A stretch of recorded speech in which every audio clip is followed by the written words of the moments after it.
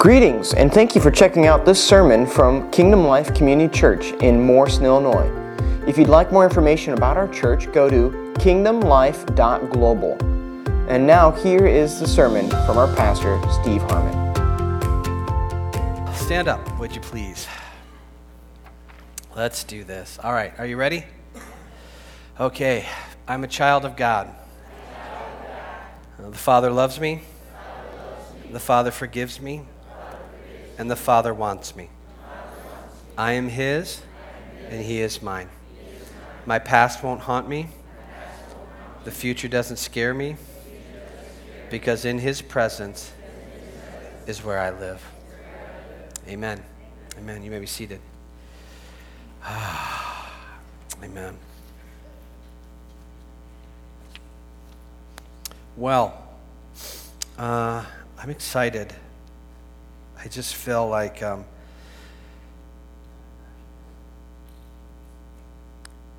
don't know. I feel that His presence is in this place today, and I found that the older I get, I feel like the more I'm returning to what I was created to be in Him and how I'm created to respond in His presence. So, in the past, I don't know if some of you will understand this, there in churches, sometimes there was seating called pews, right?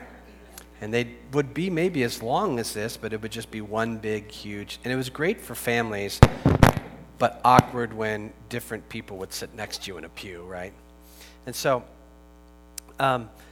so, like sometimes, growing up, and especially when you hit your awkward teenage years or something like that, how you respond to mom and dad may be different than how you responded when you were a little kid, right? And so, when you were a little kid, you go running into their arms and stuff like that. But when you got those teenage years, mom and dad suddenly turned awkward. I don't know what happened, but they're just different than they used to be. It couldn't have been you because, you're 13 and you know everything. So it must be mom and dad, right?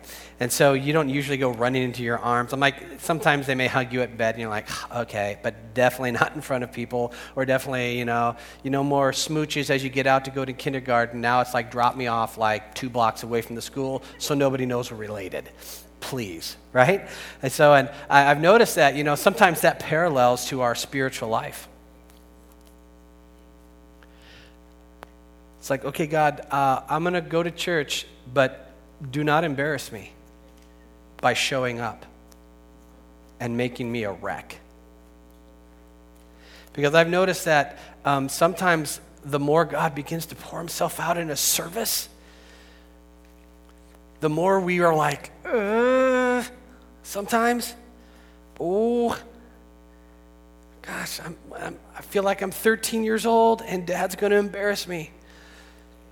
And sometimes my response to when He shows up in a service is more like a spiritual 13-year-old that begins to back his way because, he's just embarrassed of his mom and dad. And so a response to my worship to Him is not freedom. It becomes embarrassment and distance and walled off. It's not that I don't like God. It's not that it's okay if He shows up in private where, nobody is around. That would be great. There's also no testimony. But please don't show up in a service and please don't embarrass me.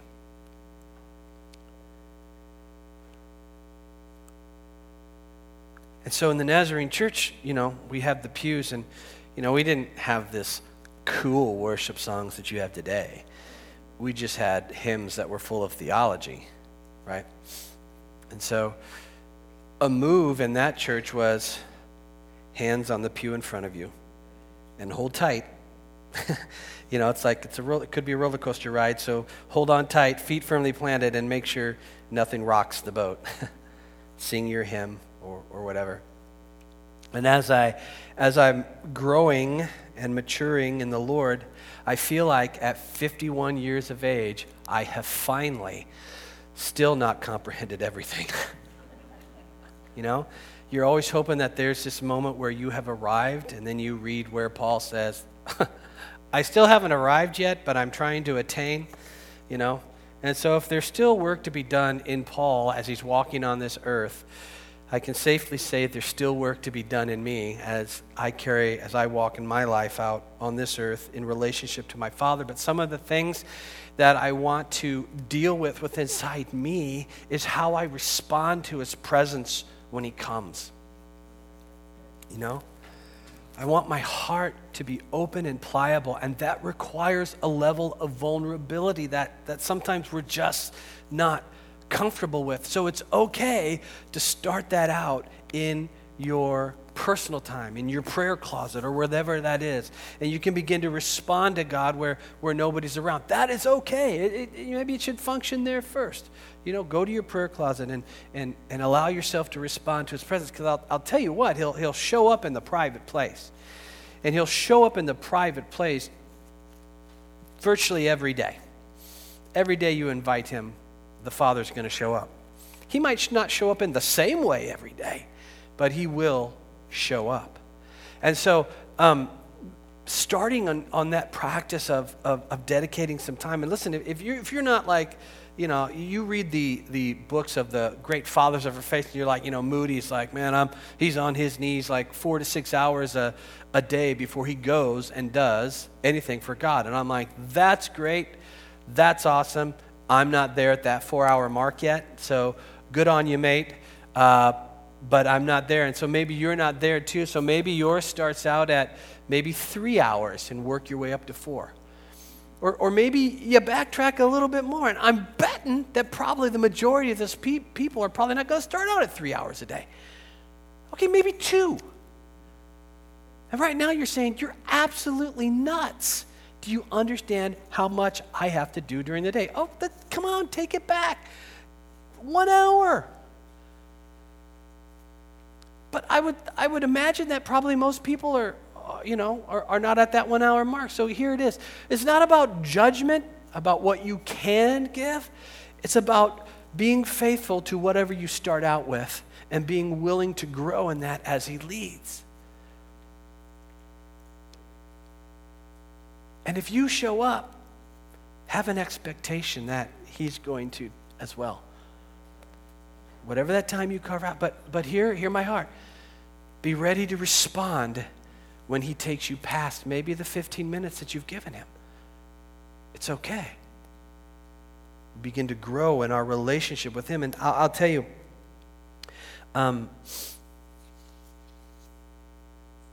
you're not living in an era of judgment with him right now. You're not living in a place of his wrath, which means like sometimes when we hear his voice, we process it through the lens of what, is that you or me? It's my beard. Well, I'm not shaven, so we better get a longer microphone. Okay. All right, I'm going to just cockeye it a little bit. Oh, here, I'll just do this. Can you hear me now? Okay. So sometimes we process what we feel the Lord is saying through the lens of what we struggle with. So if we struggle with being a son or a daughter, and we really are better at understanding him as a master instead of a father, then whatever he says to us will be processed through legalism or anger. He's really angry at me, or all this, instead of how he is really responding to you as a son or daughter. And so you will receive his words sometimes through how you relate to him or how you think he relates to you. And if you don't have, or if you, or if you haven't started working on the idea of your identity in him and that he's a father and that he's good, it's not that he doesn't discipline, but even his discipline to you comes through love, not through anger and not through judgment, because whom the Lord. So even his discipline to you comes from a position of love, not judgment, not anger. Because you in him are not going to experience his wrath. You experience his love. Okay? So he's going to respond to us. So I want to make sure that I'm in the position where I will respond to what he is saying, how he is saying it, not through any other lens than that. And so,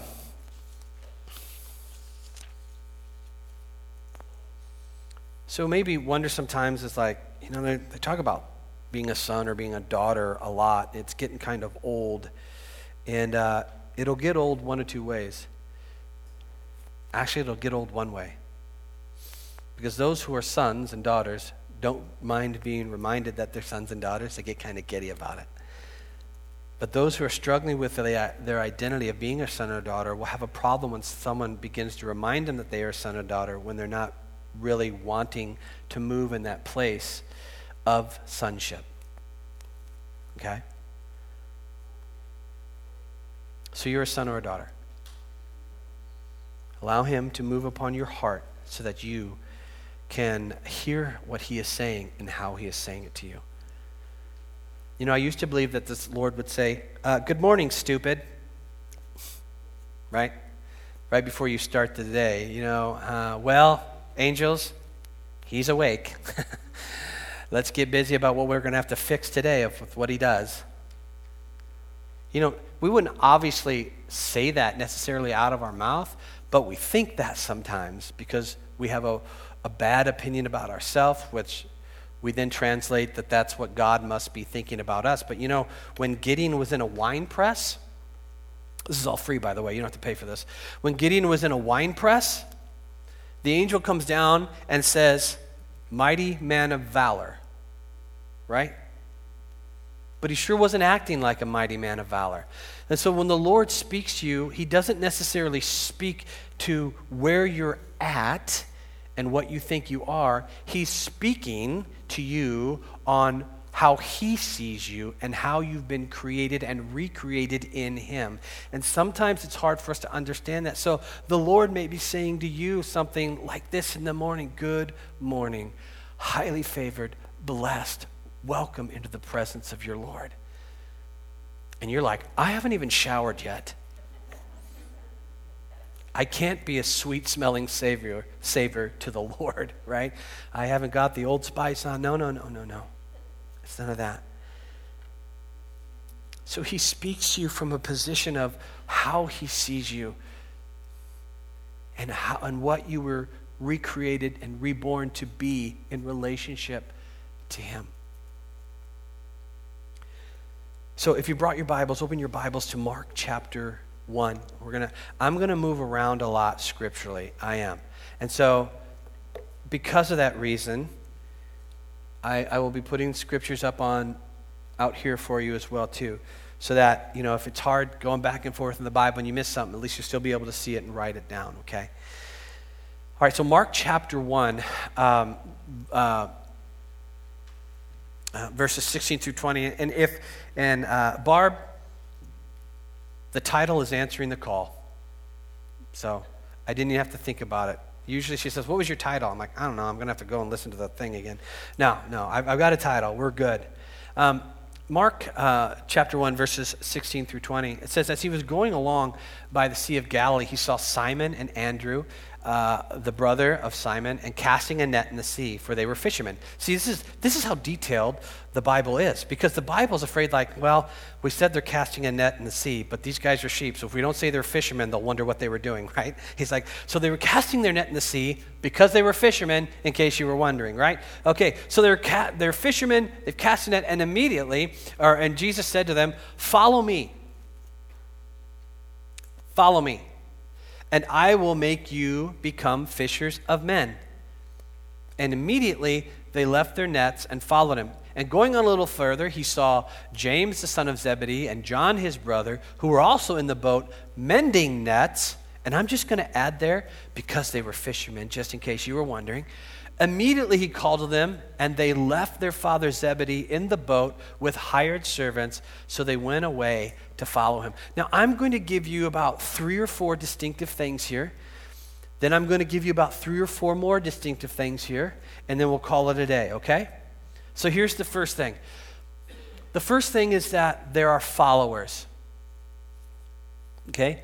So either put that in your mental Rolodex, write it in your Bible, or write it on a piece of paper, whatever you have. Followers, okay, aren't disciples yet. They're simply followers. They accept the invitation that has been given to them, but that doesn't necessarily translate into them being disciples yet. They really aren't bound to necessarily anything. To them, it's really about a journey of exploration. They're followers. They may be seeking things in their own heart or whatever, but there's an invitation that's given to them, and so they begin to follow. The decision of whether or not they will become a disciple is the response to the challenge that Jesus gives them to become fishers of men. So come, follow me. Well, you got nothing else going on, you know. A lot of times you'll see this when people come to visit a church for the first time. They're not a member. Maybe they've accepted an invitation that someone has said, hey, you got anything going on Sunday? And they may be like, no, what do you got going on? Hey, come to our church. Oh, well, okay.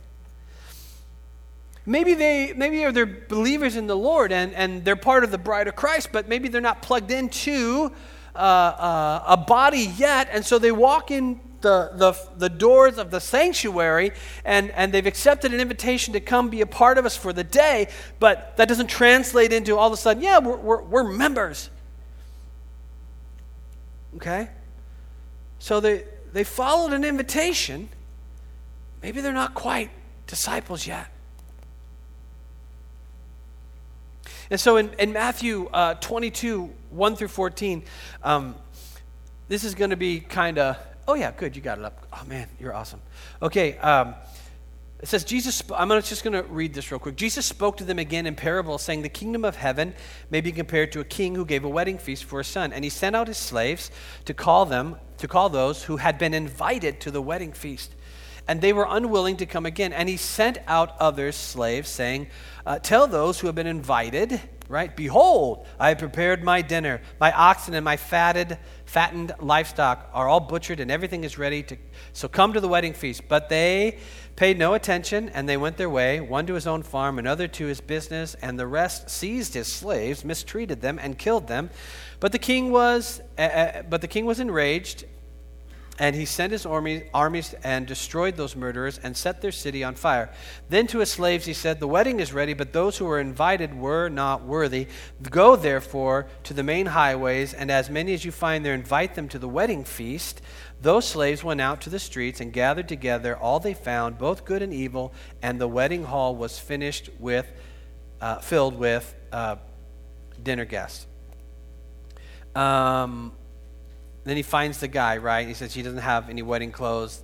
And the man was speechless. And the king said to the servants, bind him hand and foot, throw him into the outer darkness, in that place where the weeping, gnashing of teeth. For many are called, but few are chosen. Okay, long bit of scripture there. But what are we seeing in that? We see that even in that, there's an invitation that God gives to people. And at first they said, yeah, we'll be there. But when the time came to actually engage and fully accept, because they said they would come, but there hasn't been a full acceptance of that invitation, because at the end of that, it's like you got to get up and you got to go to where the wedding feast is.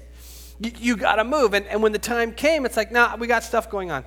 Sorry, we can't make it. I know we said we would, but, distractions, thinking twice about it, all this kind of stuff. So we were following you for a bit. We were maybe on track, but in reality, we got stuff going on. And it goes as far that some who were of the slaves who were coming to him and coming to them and reminding them that, hey, come, the time is coming. Some were even mistreating his slaves that had come to remind them of the invitation that they said they would come.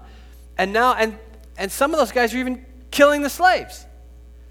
So I don't know about you, but if I sent an invitation to somebody and they said they don't want to come, and there was a threat if I walked out to remind them that they would murder me, I would say, I'll take your no as no.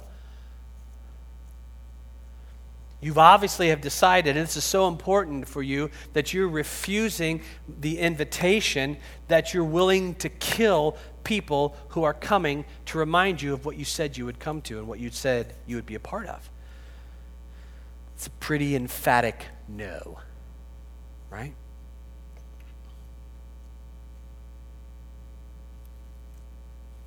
We see here that those who are chosen are directly connected to those who have truly responded to the call or invitation.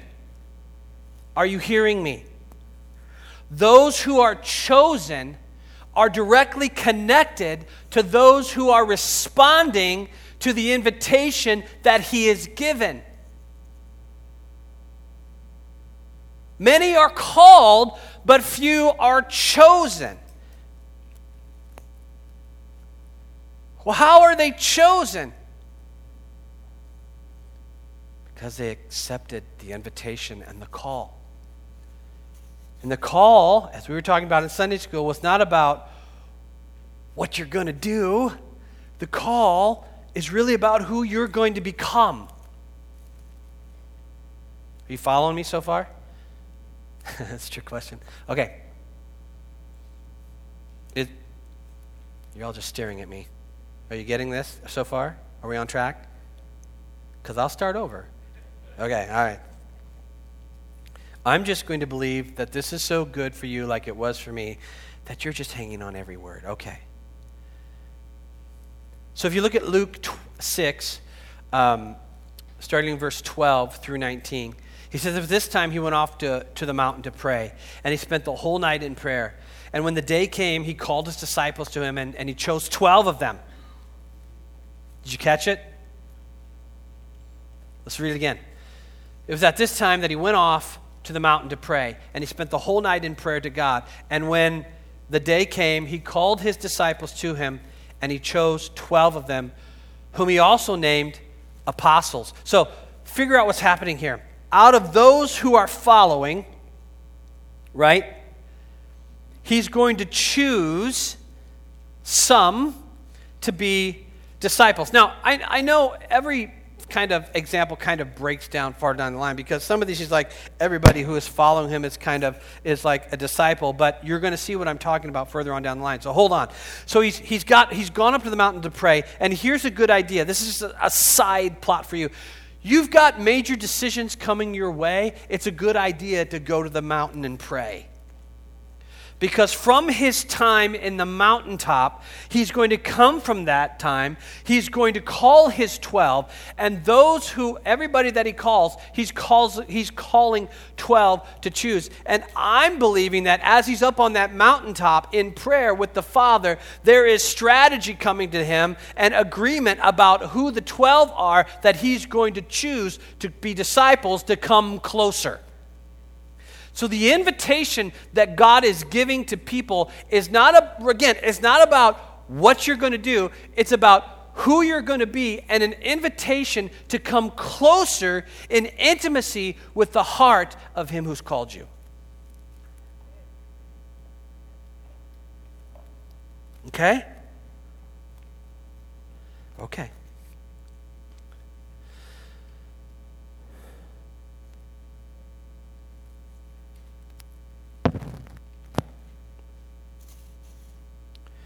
And we see that he says here, and when he came, he called his disciples, and he chose 12.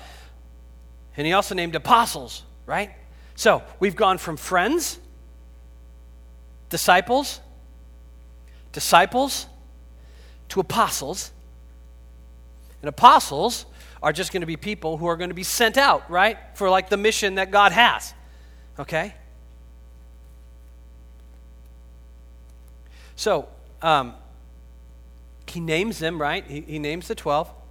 One of them is even going to be Judas Iscariot. Do you remember that guy? Yeah. What'd he do? Yeah, he betrayed him, didn't he? He betrayed him. Peter did too, but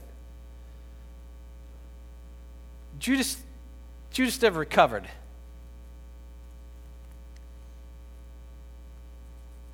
I'm not going to stand and tell you that I know where Judas is at. Maybe I think where he ended up. But I know that what he did was so heavy, and so that there was a realization in him of what he did do. And the realization of what he did hit him so hard that there was nothing in him to bring him out of despair, agony of what he did, which tells me that he still never truly understood who Jesus was, because even though he did something horrible, he never connected that there was a redemptive side of Jesus. And so he reaped a consequence of a decision that he made, and he killed himself. You'll see two versions of this in the Bible, one in the Gospels and I think in Acts. And the Gospel says that he hung himself. And in Acts you see that off a cliff and fell and his guts burst open. And you think to yourself, well, wait a minute, which one was it? Well, and the answer is both. He hung there for a while, and when they cut him down, he fell. And because if you've been around a body that has been dead for a while, or here's a better analogy, when you're driving along the road and you see a dead deer, you can tell if it's been there for a while or not by the size. It may not be just a massive buck. It may be something that's been there a while that has swelled. Yet whales that beach themselves on and die, you don't go up to that if you're on a beach, because that is an explosion waiting to happen that will kill people because of the swelling, right? And so Judas had been there hanging for a while, that when they cut him down and he fell, it was a scene out of a nasty video game, okay? Just in case you were wondering in those two spots. But he didn't come, he didn't come with an understanding of the redemptive side of Jesus, and that's possibly because what his perception of what Jesus should do did not come with because he believed that Jesus should ascend, beat the crap out of or kill all the Romans, and establish himself as Messiah, and we're going to right? And so if that's your perception, and you're missing everything else about Jesus' teaching, when you absolutely are faced with your failure, and I believe that the enemy gave him that revelation of just exactly what he did. He had been deceived the whole time until he did the deed, and then when he did the deed, I believe sometimes the devil will open your eyes to how wicked you really are, so that you will face all of the humiliation and shame and guilt and all of that without any of the hope side, so that you'll do something. He comes to steal, kill, and destroy people, and he'll do it any way he can in your life. Okay, so he's calling the 12. And so he came down and with them and stood on a level place, and there was a large crowd of his disciples and a great throng of people. And nobody has really given me the mathematical equation of what throng equals to, but I'm pretty sure it's a lot. So let's just say, largest group of people imaginable, okay? All right, so throng. We should get t-shirts that say throng on them. Okay. So throng of people, right? And so he's been to the mountain with the Lord. He's chosen his 12, and now he's going out, and there's to the throng, right?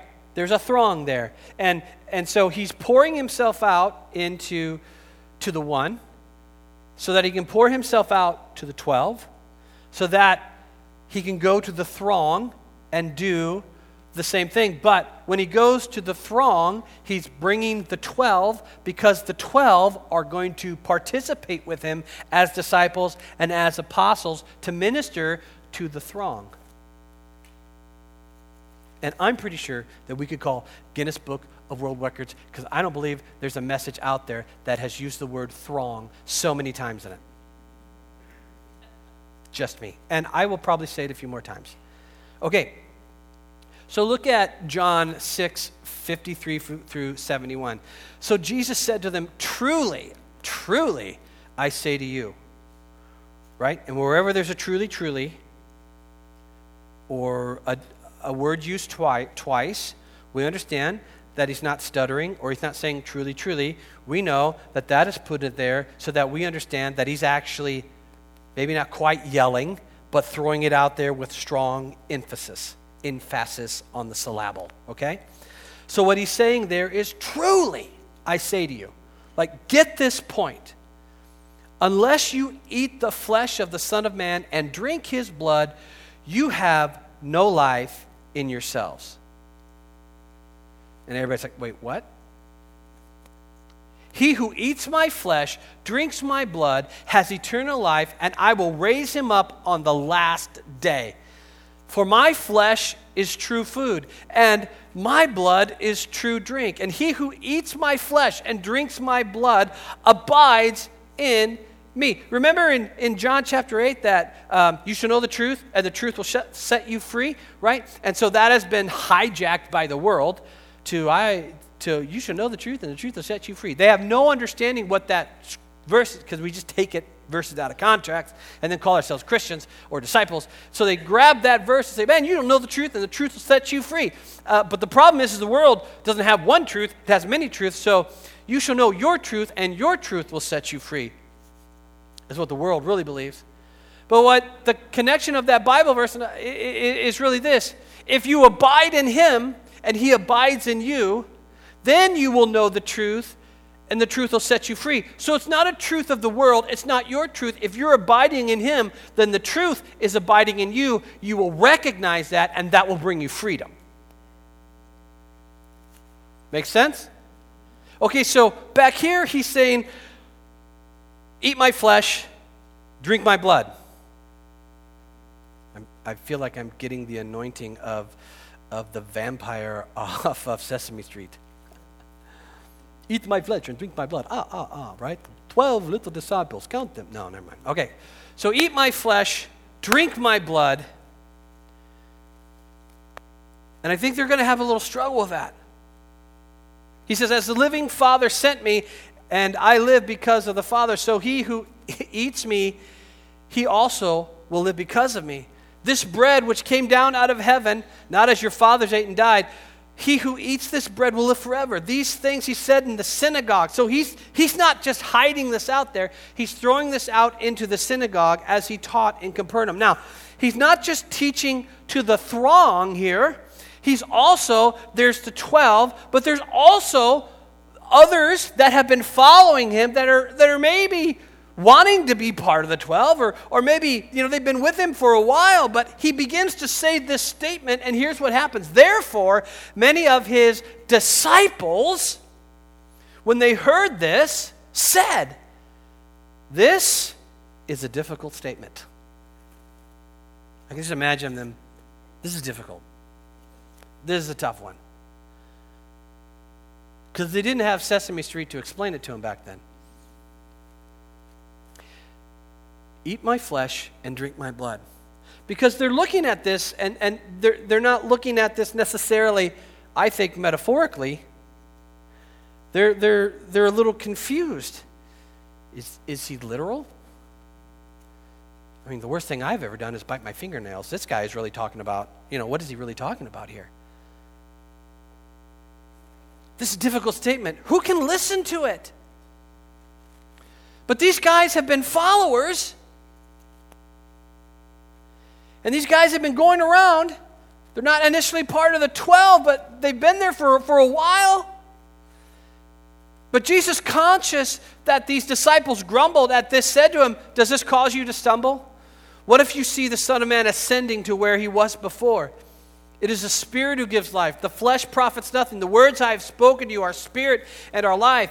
But there are some of you who do not believe. He's not talking to Pharisees.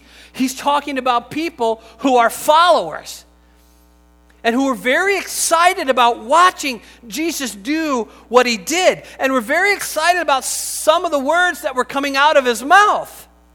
Right? But they're getting to a point that's going to be hard for them. And here it is. This is a challenging statement. And how they respond to this statement will determine what they really are.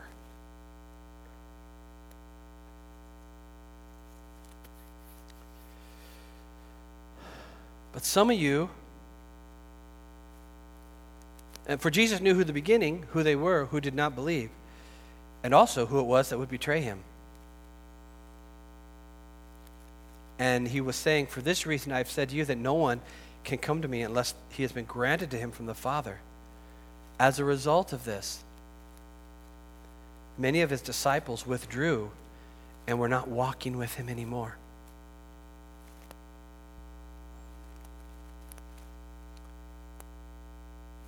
So he looks at the 12. Now remember, they got a special invitation, didn't they?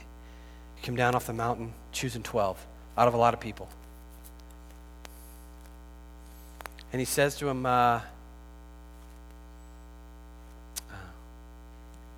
you don't want to go away too, do you? I don't think that's a, hey guys, you don't want to go away too, do you? I don't think that's like he's worried about some. I think it's the challenge. You want to walk away too? Are you willing to walk away? And Peter is getting pretty good at getting some specific revelation, isn't he? He gets the revelation that Jesus is the Christ, the Son of the living God. But then he also speaks up here. So bravo, good on you, Peter, right? Good on you, mate. Peter's like, where are we going to go? You have the words of eternal life. So Peter starts out as a follower, and he's listening to the words of Jesus. And I don't think there's a time where Peter's just like, well, I don't understand those words, but who cares? I think Peter is probably munching on the words that have been coming out of Jesus' mouth all the time he's been following him. And he recognizes that there's a truth here that goes beyond my understanding. It's bigger than me, and maybe I can't place it in my framework to totally understand. And so Peter's like, where am I going to go? Nothing, and this is me paraphrasing, this is the Steve Hartman interpretation of what is going on here, because I said this, where else am I going to go? See, the challenge that he is giving seems like really impossible, but because I know that his words have been true in the past, I believe it's true now, and so when the challenge comes, are you going to go too? Where else am I going to go? The only thing that has ever moved me in my life are the words that have been spoken from you. That's it.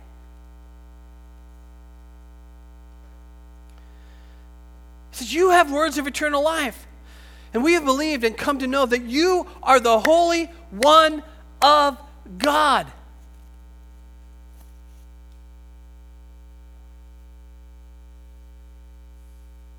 Now listen to this. We see that Jesus never hesitates to challenge those who call themselves disciples.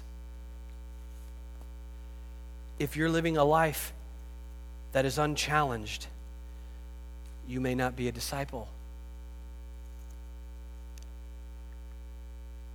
Because he's always challenging us.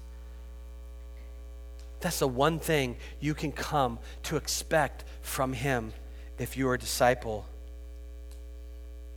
Is challenge. And it's not challenge of, it's not bad, but it's the challenge to go deeper. It's the challenge to take him at his words. And so we have followers, we have disciples, right? And the disciples are selected from the followers. And so we're looking at this and he's choosing them. But even the 12, he's challenged them. You're going to go away too? Peter, where am I going to go, right? So we see that Jesus never hesitates to challenge those who call themselves disciples to see if they really are. And here, the 12 stand by him, even one who's going to end up betraying him. So many people have called themselves disciples, but have had a wrong belief of who he really was or who he really is.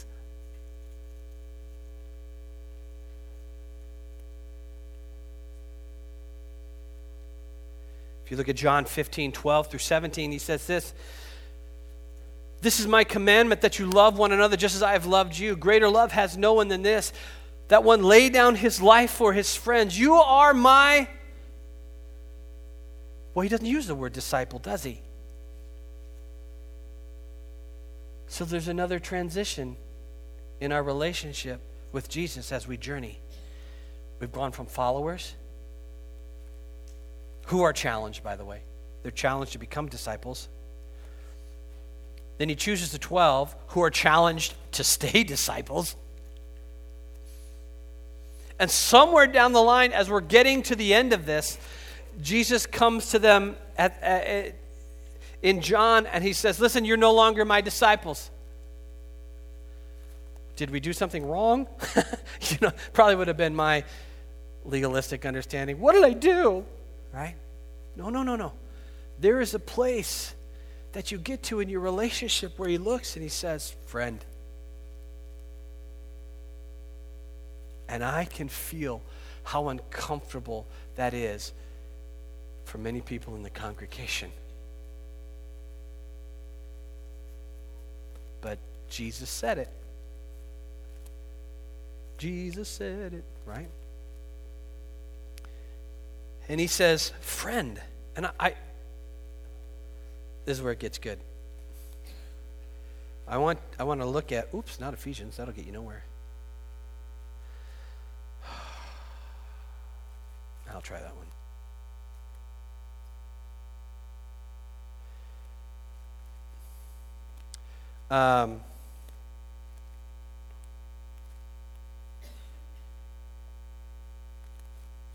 All right.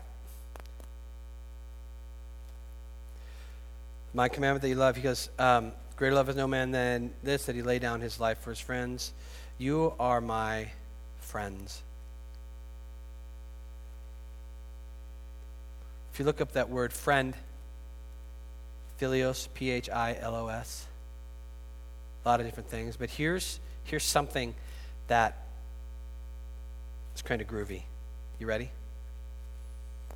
One of the bridegroom's friends, who on his behalf asked the hand of the bride and rendered to him various services in closing the marriage and celebrating the nuptials.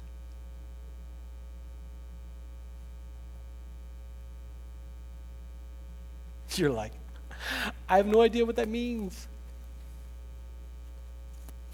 As I begin to look over this, there's a time when Jesus entrusts you with things because you have been down the journey, answering the invitations, working out the challenges, staying close to him, that he can entrust you now with some of the most sacred parts of his plans for his kingdom.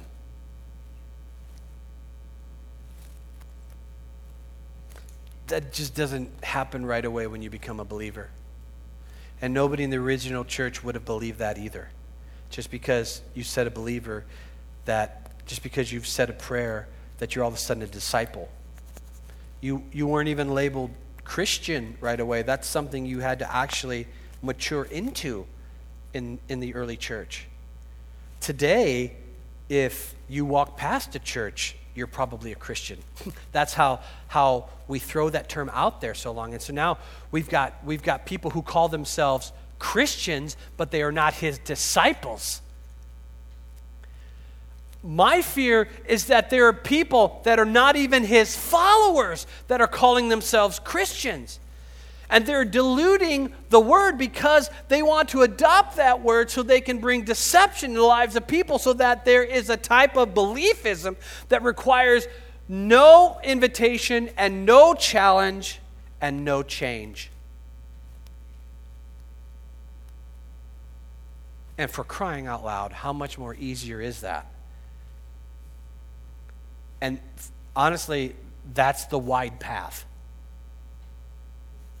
That's not the narrow path that he calls us to. That easy type of beliefism and all that is the wide path that he talks about. And that wide path does not lead to a promised land, does not lead to heaven. That leads to destruction.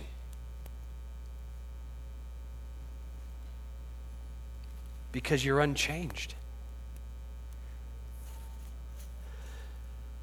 So my commandment is that you love one another, that I no longer call you disciples, I call you friends. I no longer call you slaves, right? Because the slave does not know what his master is doing. But I have called you, here it comes, friends. All things that I have heard from my Father, I have made known to you. So this time of them drawing close and accepting the invitation and getting through the challenge, the benefit of that is drawing close to him and getting the revelation that the Father has given Jesus, that Jesus has passed on to them. He's like, I've given you everything.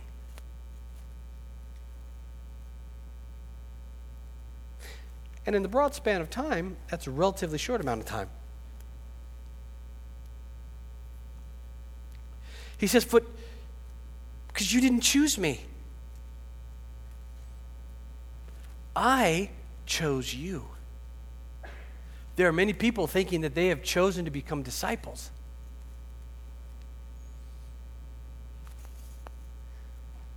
But you don't get to choose to be a disciple. He chooses his disciples. And the disciples, like I just said, are the ones who are first followers, then become disciples, then going through all the challenges that are there, are holding on to the truth of what he says.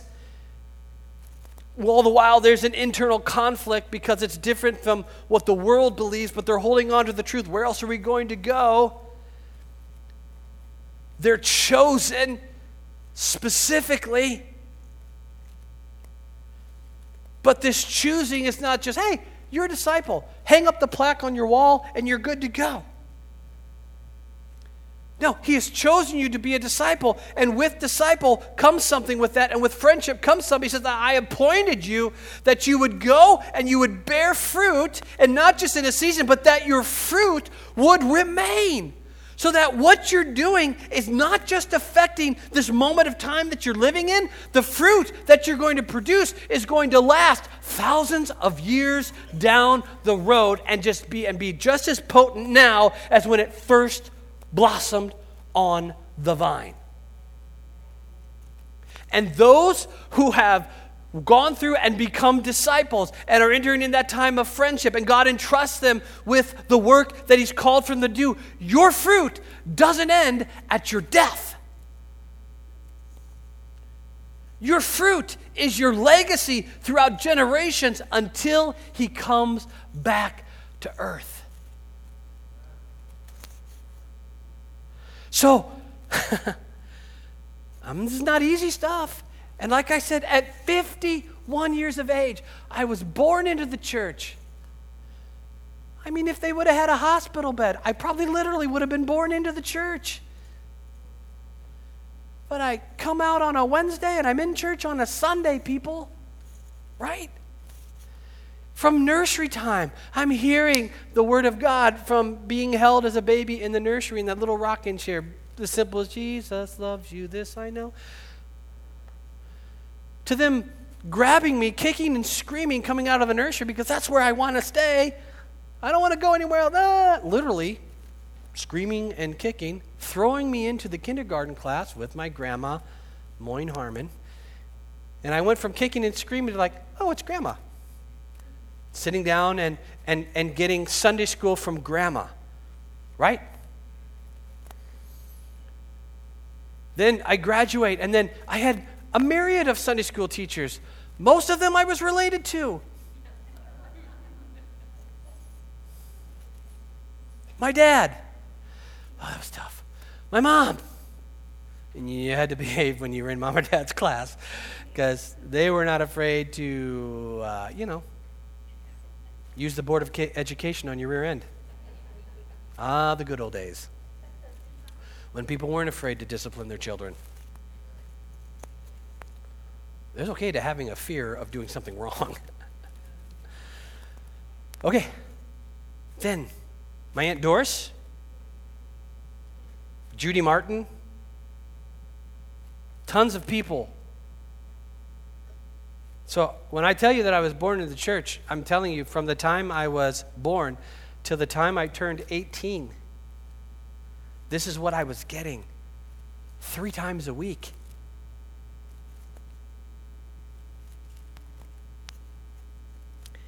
And I tell you that to say that at 51 years of age, I think I'm just starting to comprehend the very basic principles of being a disciple. Because I realize I've been a follower the majority of my life.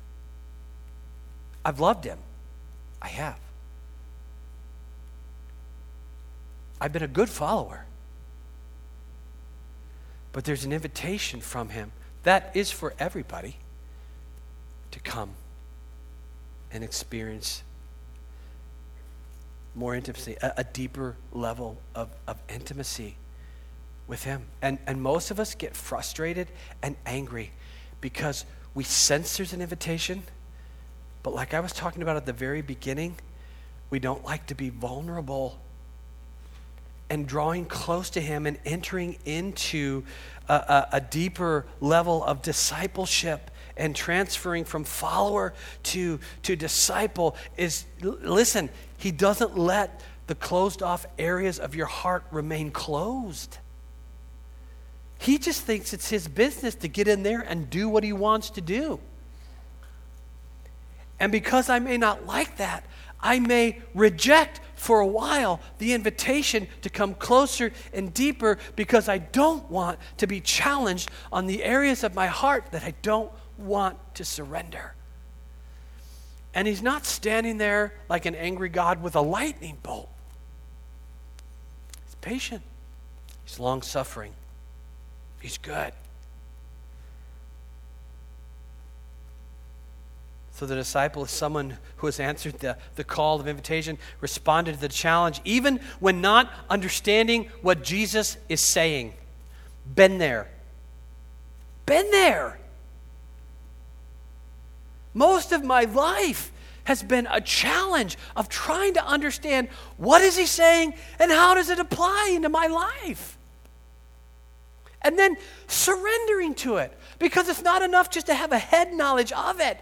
It's something that needs to transfer into this area somewhere inside here, into the guts or bowels, the soul, the emotions, to accept and change into what he has said.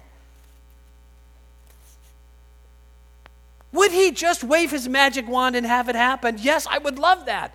But for some reason, I've got to fight with this stuff. I got to struggle with this stuff. Part of it is my hard-headed and hard heart, right? Other part of it is I experience it. The job of this is not to get to the end as quickly as I can. The job of this is allow this stuff to change my character so that when I get to the end, I appreciate where I'm at. Because I have the journey and the struggle and the testimony that goes along the way that details his faithfulness every step. If I'm chasing towards the end and just want to get there as fast as I can, I'm not bringing anybody with me. It's all about me.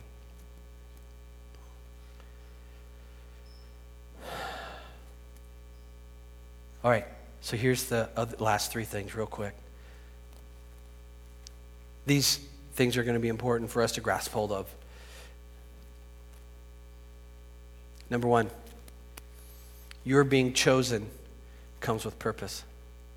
Remember, you did not choose me, but I chose you and appointed you, that you would go and bear fruit, and that your fruit would remain, so that whatever you ask of my Father in my name, he may give to you. Oh, how we love, ask the Father in my name, and he will give it to you. Don't we? Oh, do we not like that you would bear fruit, that your fruit would remain, so that. See, that's not just a blanket statement. Oh, we ask it in Jesus' name, you get it. That's not what he's saying. His focus is that you have been through follower, you've been through disciple, you're operating from a level of friendship, which I'm still struggling with myself, but the Bible says it, so we got to at least throw it out there, right? Because we can't start getting into the position of we ignore things we don't understand.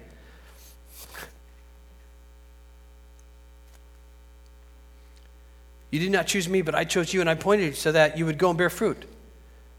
Not so that you would be happy, fat, wealthy, and wise, but that you would go and bear fruit. Because what comes from his mouth takes root in your heart, does not stay stagnant. It begins to grow, and it produces fruit.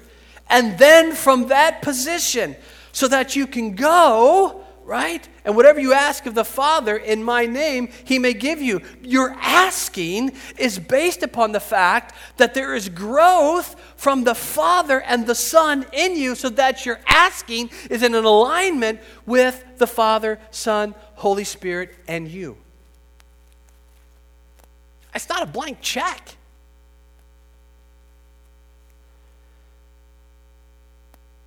And some of you are probably crushed right now because we like blank checks. The problem is they usually bounce and come back with an insufficient fund. Okay. So we know that these guys, you know that these guys are going to fail, right? You read the back of the Gospels. He's talking to him, all the good stuff, but they're going to fail, right?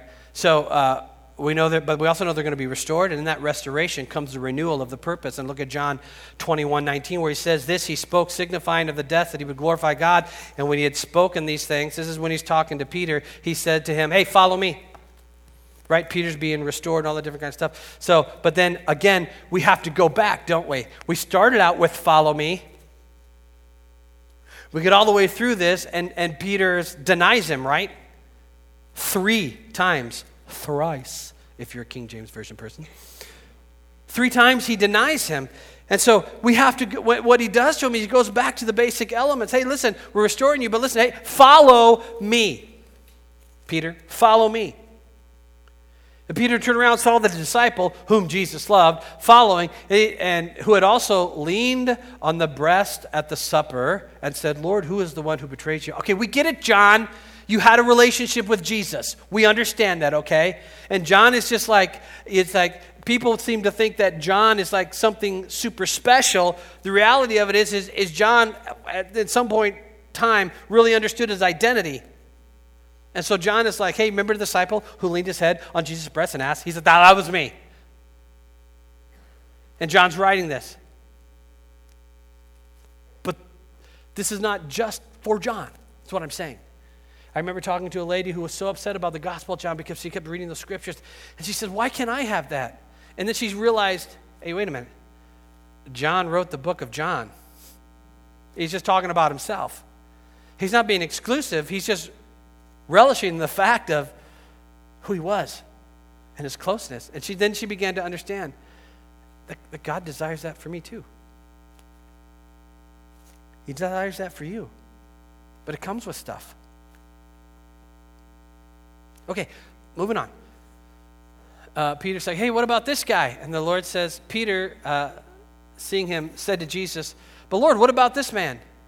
And this is where Jesus said, listen, if I will for him to remain till I come, what is that to you? Peter, follow me. Follow me.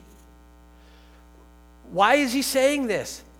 Because it is so easy to get distracted from the simplicity of his invitation. Just follow me. Don't worry about what I'm going to do with John. Don't worry about what's going to happen here. Don't worry about the left. Don't worry about the right. If you keep your eyes focused on me, do what I tell you, pursue me passionately, I'm going to tell you something. Good things are going to happen. It's not that life is not going to be hard. It's not that you're not going to go through difficult times. My goodness, these guys were stoned and beaten and died horrible deaths. We get that, but we're saying that there's going to be a legacy of your life that will last thousands of years until I return, and you'll be received in glory with me. So the focus is not how I'm going to feed myself. The focus is not about my 401k and how it's growing. The focus is it's not that you can't have that stuff, but it can't be your focus because likely you'll die before you'll ever see your 401k. It's possible. So if you spend the majority of your life trying to save up to exist in this life, but you die early, what have you taken with you? I'm not saying don't plan, but don't let it be your God. Follow him. Secondly, So we have to go back and reestablish, follow me. After that, we have Matthew 28, 18 through 20. And Jesus came to them and spoke to them and said, all authority has been given me in heaven and earth. Go therefore, make disciples of all nations, baptizing them in the name of the Father, the Son, and the Holy Spirit, teaching them to observe all things that I've commanded you. And lo, I am with you always, even to the end of the age. Amen. Now we have purpose again, don't we? Go. See, the purpose is go. Go what? Go make disciples. It's simply go. And then, but before you go, Luke 24, 46 through 49, he said to him, thus it is written, and thus it was necessary for Christ to suffer and to rise from the dead on the third day, and the repentance and remission of sins should be preached in his name to all nations, begin in Jerusalem, and you are my witnesses in things. But behold, I send the promise of my Father upon you, so tarry in Jerusalem until you are endued with power from on high. So go, but wait for power. Don't go without power. You're going to go, but wait for power. So I have purpose, then I'm going to have power. I like power. Power is good. But power before purpose is dangerous. So where are you going to go with all that purpose and power, friend, son? The third thing of this is people. God's desire is for people everywhere, not just to know about him, but to know him personally. And the only way that happens is when God's people take up the mantle that he gave way back when to follow him, to be his disciples, for there to be a transition into a type of friendships that come to receive power so we can extend the invitations to others and repeat the cycle. Otherwise, we're spinning our wheels. And discipleship is not just about you sitting in a lecture-style format. Disciple is not getting you so full of knowledge that you become spiritually obese. Discipleship was always meant, yes, there's teaching. Discipleship was always supposed to be about teaching, apprenticeship, and you being immersed in the kingdom of heaven. That's what it's supposed to be. There are supposed to be people walking with you along this road who are helping to disciple you while they're being discipled. You never get to the point in your life where you're not receiving something from somebody. But you do get to the point in your life where you start pouring yourself out into other people. And you want to be as full of him as you can be before you start pouring out into the others, because I don't want any of my flesh to get poured out in discipleship.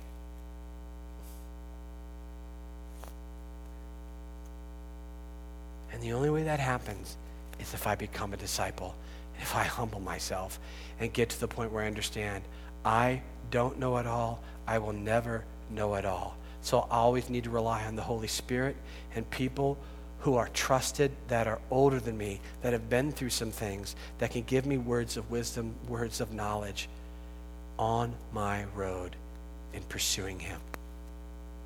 Amen? Did that hurt? All right, stand with me.